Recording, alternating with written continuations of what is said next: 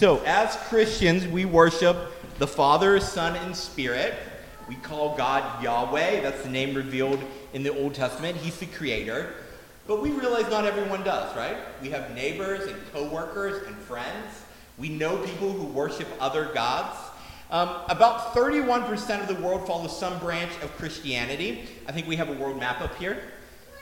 Christianity is the dominant religion in the world. About 31% follows some branch of Christianity. About 25% of the world follows Islam. 15% of people aren't religious at all. 15% of the world are roughly Hindu. 6% of the world roughly follow Buddha or Buddhism. About 5% follow some type of folk religion. And about 2% of the world follows Judaism. Think about this for a minute. 85% of the world practices some form of religion. 85% of the people in the world believe there's some higher power, some God. There's something more than just this world. So what do we do with this reality? How should we behave in regards to the other faiths? Sadly, for much of church history, the response about how the church has responded to other faiths has been, by force them to worship Jesus.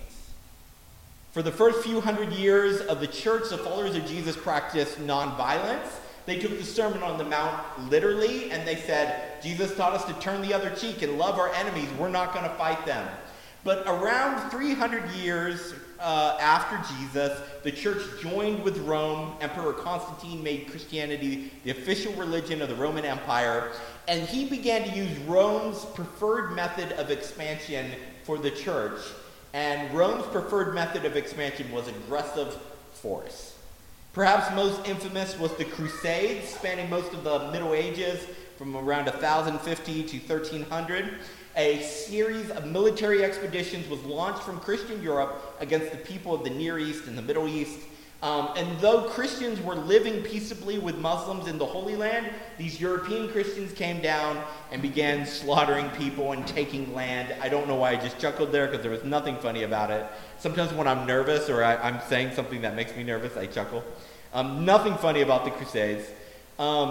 Many Muslims, because they were identified as enemies of Christ who needed to be booted out of places like Jerusalem and other Christian holy places, it led to this real sense of contention between the Middle East and Europe that we still feel today. There was this zeal to rid the Holy Land of infidels, meaning Muslims primarily, but literally anyone who wasn't Christian, and somehow conquer that land for God. To many of the people who were living there, they were highly civilized and peaceful states, and the Crusaders were marauders who left behind in their wake little more than bloodshed, turmoil, ashes, and well-earned hatred. This is not the way I think we should respond to other faiths, by the way. And this wasn't the last time Christians killed or threatened people of different faiths. Charlemagne once said, I defeat my enemies, then I have a priest sprinkle some water over them, say some words in Latin, and they become Christians. That's how I convert people. That's probably not the best way to do it. European settlers in the New World gave primitive people an ultimatum: become Christian or die. The conversion of Latin America is unimaginable without the sword. Most of Latin America was forced to be Christian by the threat of death. Cortez had Montezuma forcibly baptized. He didn't want to be baptized. He forced him to. Then he murdered him and took all his gold. Not a great history of interacting with other faiths. Columbus forced the natives wherever he landed to convert to Christianity and begin practicing this new religion against their desires with the threat of death. In 1543, the Protestant reformer Martin Luther, loved Martin Luther in some places, you don't love what he says here. Martin Luther wrote a book called On the Jews and Their Lies. This is what it said. It appears that earlier in his life he wanted to reach European Jews and convert them to Christianity, but after seeing little progress, he denounced them as a people and encouraged their persecution. This is what's in this book that Martin Luther wrote. You can find a copy online. Here's what he says. He argues that Jewish synagogues and schools should be set on fire, their prayer books destroyed, their rabbis forbidden to preach, their homes burned, their property and money confiscated. Luther demanded that no mercy or kindness be given to them, that they would be given no legal protection, and he called them poisonous and venom worms that should be drafted into forced labor or expelled from the country. He advocates even for their murder, writing, "If you kill them, we are at no fault." Now, it's a little surprised that this book was a favorite of Adolf Hitler. Nazis often referenced it as a spiritual permission to commit genocide on the Jewish people. As non-Catholics, as Protestants or evangelicals, we tend to celebrate reformers like John Calvin and Martin Luther, but Luther hated Jewish people. John Calvin burned fellow Christians at the stake for the audacity of baptizing people after a confession of faith instead of as infants, as he preferred. He burned Anabaptists, people who would probably align pretty close to my own theology. John Calvin had them burned at the stake. So when we look at church history, we have to realize the Christian church has not always responded to other faiths or even differences within our own faith very well. I don't think it's right. I don't think it's what Jesus wanted, but we have to be honest about the fact that for much of the Christian church's history, violence has been our preferred method of dealing with disagreements both within the faith and our preferred method for interacting with different faiths. So that's one Christian response to different faiths. That's not the one I'm going to advocate today. I don't think that's the right one. I think it's the wrong one. It has a long history in Christianity, and I don't think it is the right response. I don't think it is the response Jesus wants us to have to people of other faiths. Now, here's another potential Christian response to other faiths. While I was never taught to physically fight other faiths, I was taught to see any interaction with them as an opportunity to tell them how wrong they were and how right I was. Even other branches of Christianity, I was trained to see them as people in error who need to conform to my vision of faith. This taught me to see people of other faiths and even other branches of Christianity not as people but as ideas to fight, dismantle, and defeat. I was taught that these people were deceived by Satan and were deceiving others to follow them down a path of destruction. I didn't see other people as my neighbors to be loved. They were my enemies to be defeated with clever logic and reason. Churches I grew up in used war language to talk about the other faiths, and while they didn't advocate violence, they encouraged a sense of battle, a combativeness between us with the words of God, battling against the treacherous other faiths, leading people astray.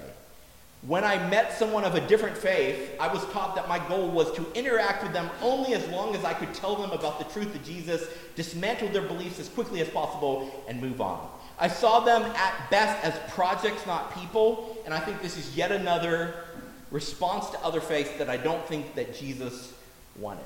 So what should our response to other faiths be? I mean, right now, my next door neighbor, I literally share a wall with her, we live in a twin, is a Muslim. I have a coworker who's Jewish. We've shared meals with Buddhists, Hindus, and Wiccans. How should we interact with them?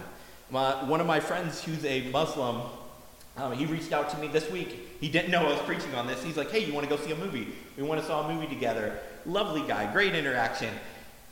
How should I, as a Christian, how should I be reflecting on these people? How should I be talking to them? How should I have a relationship with them? Well, let's talk about it. Acts chapter 17, we're going to read verses 16 through 31. I think the Apostle Paul is helpful here. While Paul was waiting for them in Athens, he was greatly distressed to see that the city was full of idols. So he reasoned in the synagogue with both Jews and God-fearing Greeks, as well as in the marketplace day by day with those who happened to be there. A group of Epicurean and Stoic philosophers began to debate with him. Some of them asked, what is this babbler trying to say? Others remarked, he seems to be advocating for foreign gods. They said this because Jesus was preaching the good news about Jesus and the resurrection. Then they took him and brought him into a meeting of the Areopagus, where they said to him, may we know what this new teaching is that you are presenting? You are bringing some strange ideas to our ears, and we would like to know what they mean. All the Athenians and the foreigners who lived there spent their time doing nothing but talking about and listening to the latest ideas. These are my people right here. I would love it in Athens. They just talk about new ideas all the time. That would be ideal. Darby would hate it. I would love it there. Paul then stood up in the meeting of the Areopagus and said, people of Athens, I see that in every way you are very religious, for as I walked around and looked carefully at your objects of worship, I even found an altar with this inscription, to an unknown God. You are ignorant of the very thing you worship, and this is what I am going to proclaim to you. The God who made the world and everything in it is the Lord of heaven and earth and does not live in temples made by human hands. He's not served by human hands as if he needed anything. Rather, he himself gives everyone life and breath and everything else that they have. From one man he made all the nations that they should inhabit the whole earth, and he marked out their appointed times in history and the boundaries of their lands. God did this so that they would seek him and perhaps reach out for him and find him, though he is never far from any one of us. For in him we live and move and have our being. As some of your own poets have said, we are his offspring. Therefore, since we are God's offspring, we should not think that the divine being is like gold or silver or stone, an image made by human design and skill. In the past, God overlooked such ignorance, but now he commands all people everywhere to repent. For he has set a day when he will judge the world with justice by the man he has appointed. He has given proof of this to everyone by raising him from the dead. Man, I could spend weeks and weeks in this passage. It's so good, but I just want to pull out a couple things that I think are important as we talk to people of other faiths. Paul does something really interesting here, and I think looking at the verbs this passage uses is helpful. First off, you notice that Paul was distressed when he got to the city because he saw all the idols. If other faiths are idols, they promise things that they cannot deliver, and that should distress us. If what people are spending their life on won't actually satisfy them, won't actually fulfill them, won't actually make them into people of love, it should distress us. This isn't about being right. It's about helping people find what they really want. If Jesus really works, we talk about him because we want people to find what really works. Idols work and then they don't. They keep demanding more and more and delivering less and less. Next, notice that Paul reasoned with people ready to hear about Jesus. Now, he takes two different approaches here. The first group of people he talks to are Jews and God-fearing Greeks. These are people who are already practicing Judaism. They're ready to hear about Jesus. Not everyone you encounter is ready to hear about Jesus.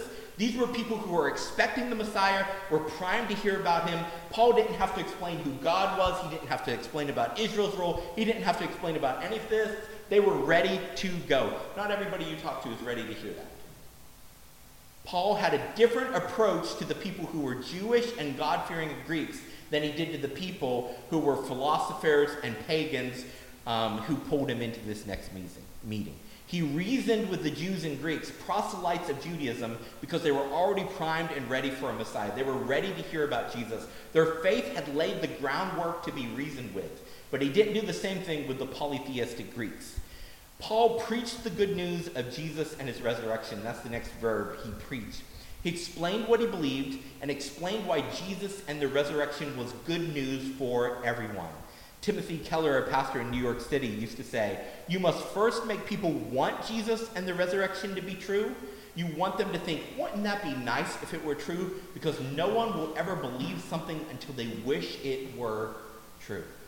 The gospel is the good news that in Jesus, sin and death are swallowed up forever. That in the reign of King Jesus, everything sad will come true. That his rule and reign will be so good that they will work backwards to unravel the worst moments of our story.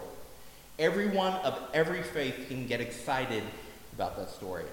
The next verb I want to look at is Paul walked around and looked carefully. It talks about him walking around the city, and he looked carefully. He saw these things, these idols, these different temples set up. Paul learned about the city of Athens and the culture and the people. I think we have an artist reconstruction of it's a drawing, but like of the ruins that are there and of accounts we have of what Athens looked like.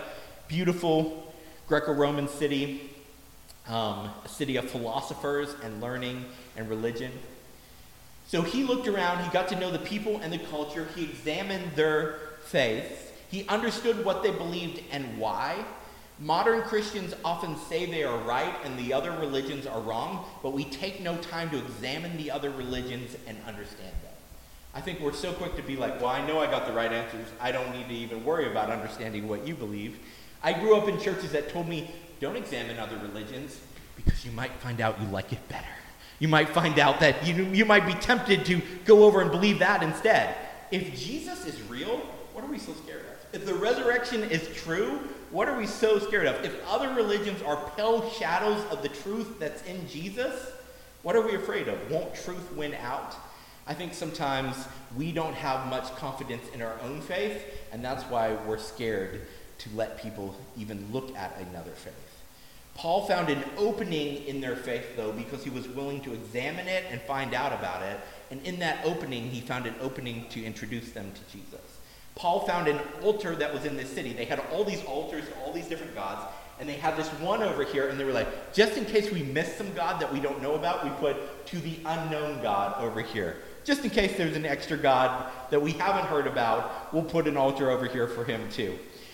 So Paul found this altar to an unknown God and used it to talk about Jesus, and this is what I think we should do too. We should find openings in people's religions, not as a way to beat them or condemn them or show them that we're right, to talk about Jesus and what we see him doing in our lives. For instance, there are dozens of verses about Jesus in the Quran. Did you know that? Here's one. We might be the only church that's going to quote the Quran today. I'm not going to butcher the name of the passage so that I don't insult my Muslim friends.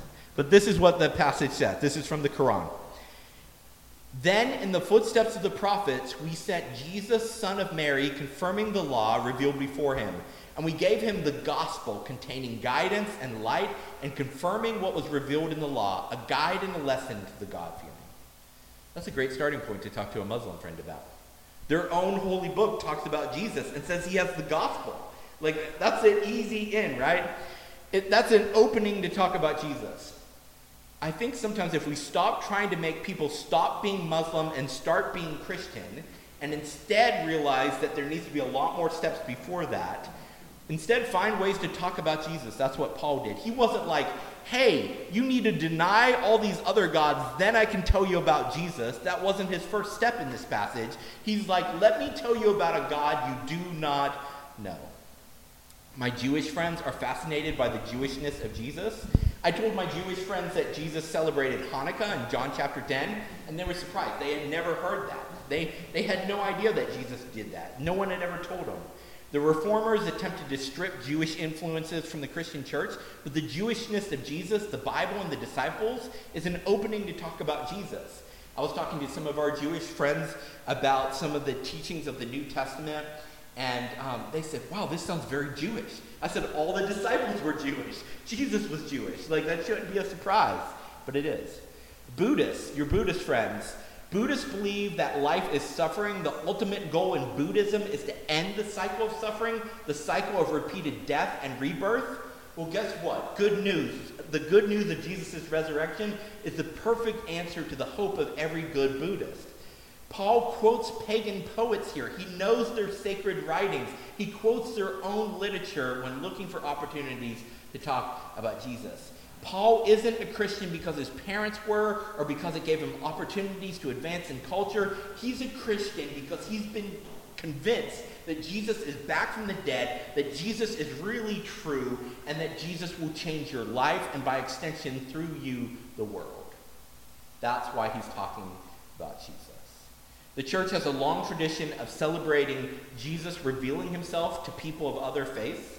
Liturgical churches celebrate Epiphany on January 6th or the first Sunday in January, depending on how your church calendar falls. It celebrates the arrival of the Magi. Despite your nativities at Christmas, the Magi didn't show up with the shepherds, right, and the angels. They showed up about 2 years later. If you look at the story, Herod's killing children 2 years and younger, so it's probably Jesus about 2 years old when the Magi show up. But Epiphany is this Christian traditional church celebration that celebrates King Jesus revealing himself to the Gentiles, people who believed in other gods. The phrase Magi from the east more literally means from the rising sun. It's the only information Matthew provides about the region in which they came. But most scholars think that they came from Persia, remnants of the kingdoms that grew out of Babylon. So they probably came from Iran, the Persian Empire. At one point, it stretched from Syria all the way into India. Even though the empire was tolerant of other religions, the dominant religion in Persia was Zoroastrianism. And there was a priestly magos class. And so most people think that when Matthew says magi, he's referring to these priestly Zoroastrian monks who came from Persia because they looked up in the stars and they saw a star appear that signaled that a king was born.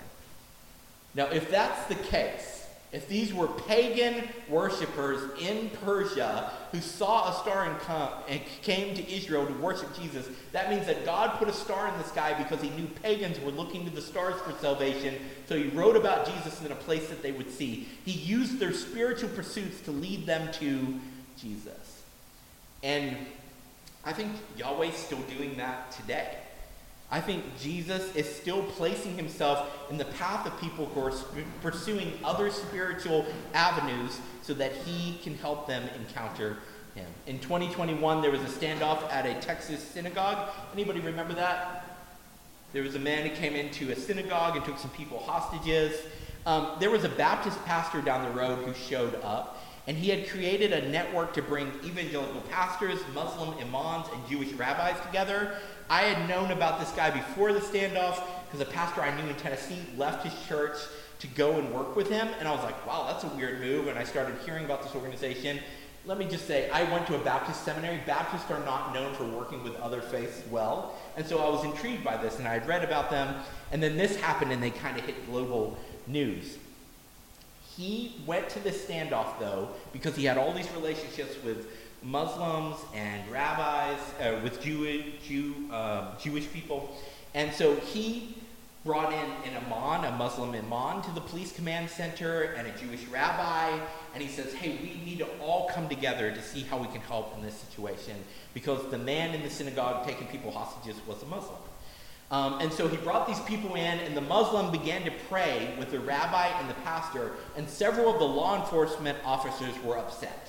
They were like, oh my gosh, this Muslim is praying here in the midst of us trying to end this hostage situation between this Muslim man and these Jewish worshipers. And here's what the Baptist pastor Bob Roberts said in that situation to the law enforcement officers. You know, all of us believe in God. I used to think only God heard my prayers as a Christian, but I discovered in reading the Hebrew scriptures and even the New Testament that God heard the prayers of people who were not necessarily even his followers. From Cornelius in the New Testament to even how the temple was built for Gentiles to come and pray and seek God. And I'd like for all of us to just pray if it would be okay with you. And after that, the law enforcement officer said nothing, and the Jewish rabbi prayed, and the Muslim imam prayed, and then him as the evangelical pastor prayed. No one else had any complaints, and ultimately the image of a pastor, a rabbi, and an imam praying together for the hostage situation inside a Jewish synagogue went viral, capturing even the attention of the president. Yes, we are all describing a very different God. There are real, stark, and genuine differences between our faiths, but we all agree that there is more to the world than just matter, that the most important things in life are unseen, that there is someone bigger than all of us working in us and through us. Every faith holds that there is a transcendent element to reality. When you meet someone of a different faith, start with what we have in common, not what we have that separates us. When I meet someone of a different faith, I start by asking questions. People I have found want to hear about my God when we listen to what they have to say about theirs. I don't ask simply to have a chance to shove my faith down their throat. I genuinely want to learn about their faith. I want to hear about their beliefs. I believe I can learn how to become a better disciple of Jesus by positioning myself as someone who wants to learn when I encounter practitioners of other faiths. Listening is one of the best ways to love.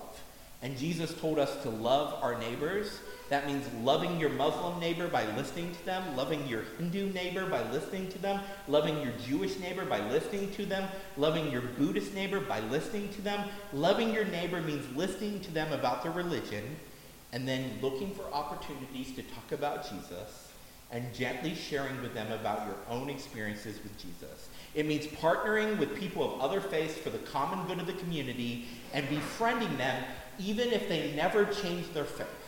Even if they worship someone else for the rest of their life, you're still to love them and listen to them, to befriend them and serve for them. I want to end with another quote from Bob Roberts, that Baptist pastor in Texas who runs this network, Interfaith Network. The love I have for a person has absolutely nothing to do with whether they follow Jesus or not. It has absolutely everything to do with whether or not I follow Jesus. We don't love people because they believe like us. We love people because we believe Jesus told us to love everyone. We must love people of different faiths, not because they're Christian, not because they might become Christian, but because they are humans and reflect the image of God into the world. The Christian church has a long history of using violence to get people to agree with them. They have a long history of using bullying and persuasion and reasoning to try to get people to believe. I think that the path forward for Christianity is loving and listening, and that's when people will want to hear about our Jesus. So 3 suggestions as we end. Befriend someone of a different faith. If you don't have anyone who believes anything differently than you, befriend someone. Befriend someone of a different faith. It's easy to think about other ideologies as ideas and forget that there's people behind them until you know someone. Ask someone of a different faith about their beliefs. One of the best opportunities I have to talk to people about Jesus and what I've seen Jesus do in my life is asking them what they believe and what they've seen through their belief system. Number 3, think about what you would say about your faith if given the opportunity. We live in a world where a lot of times we're just like, I'm going to keep my head down and say nothing about my faith because I don't want to be seen as a bully. I don't want to be seen as aggressive people throughout church history. But you should think about, if I have an opportunity to talk about Jesus, what would I say? And I think you should lean on your personal experiences with Jesus, how you have seen him act and speak and work in your life. Talk about why you think his teachings lead to you living a full and fulfilling life. Let's pray. Lord Jesus,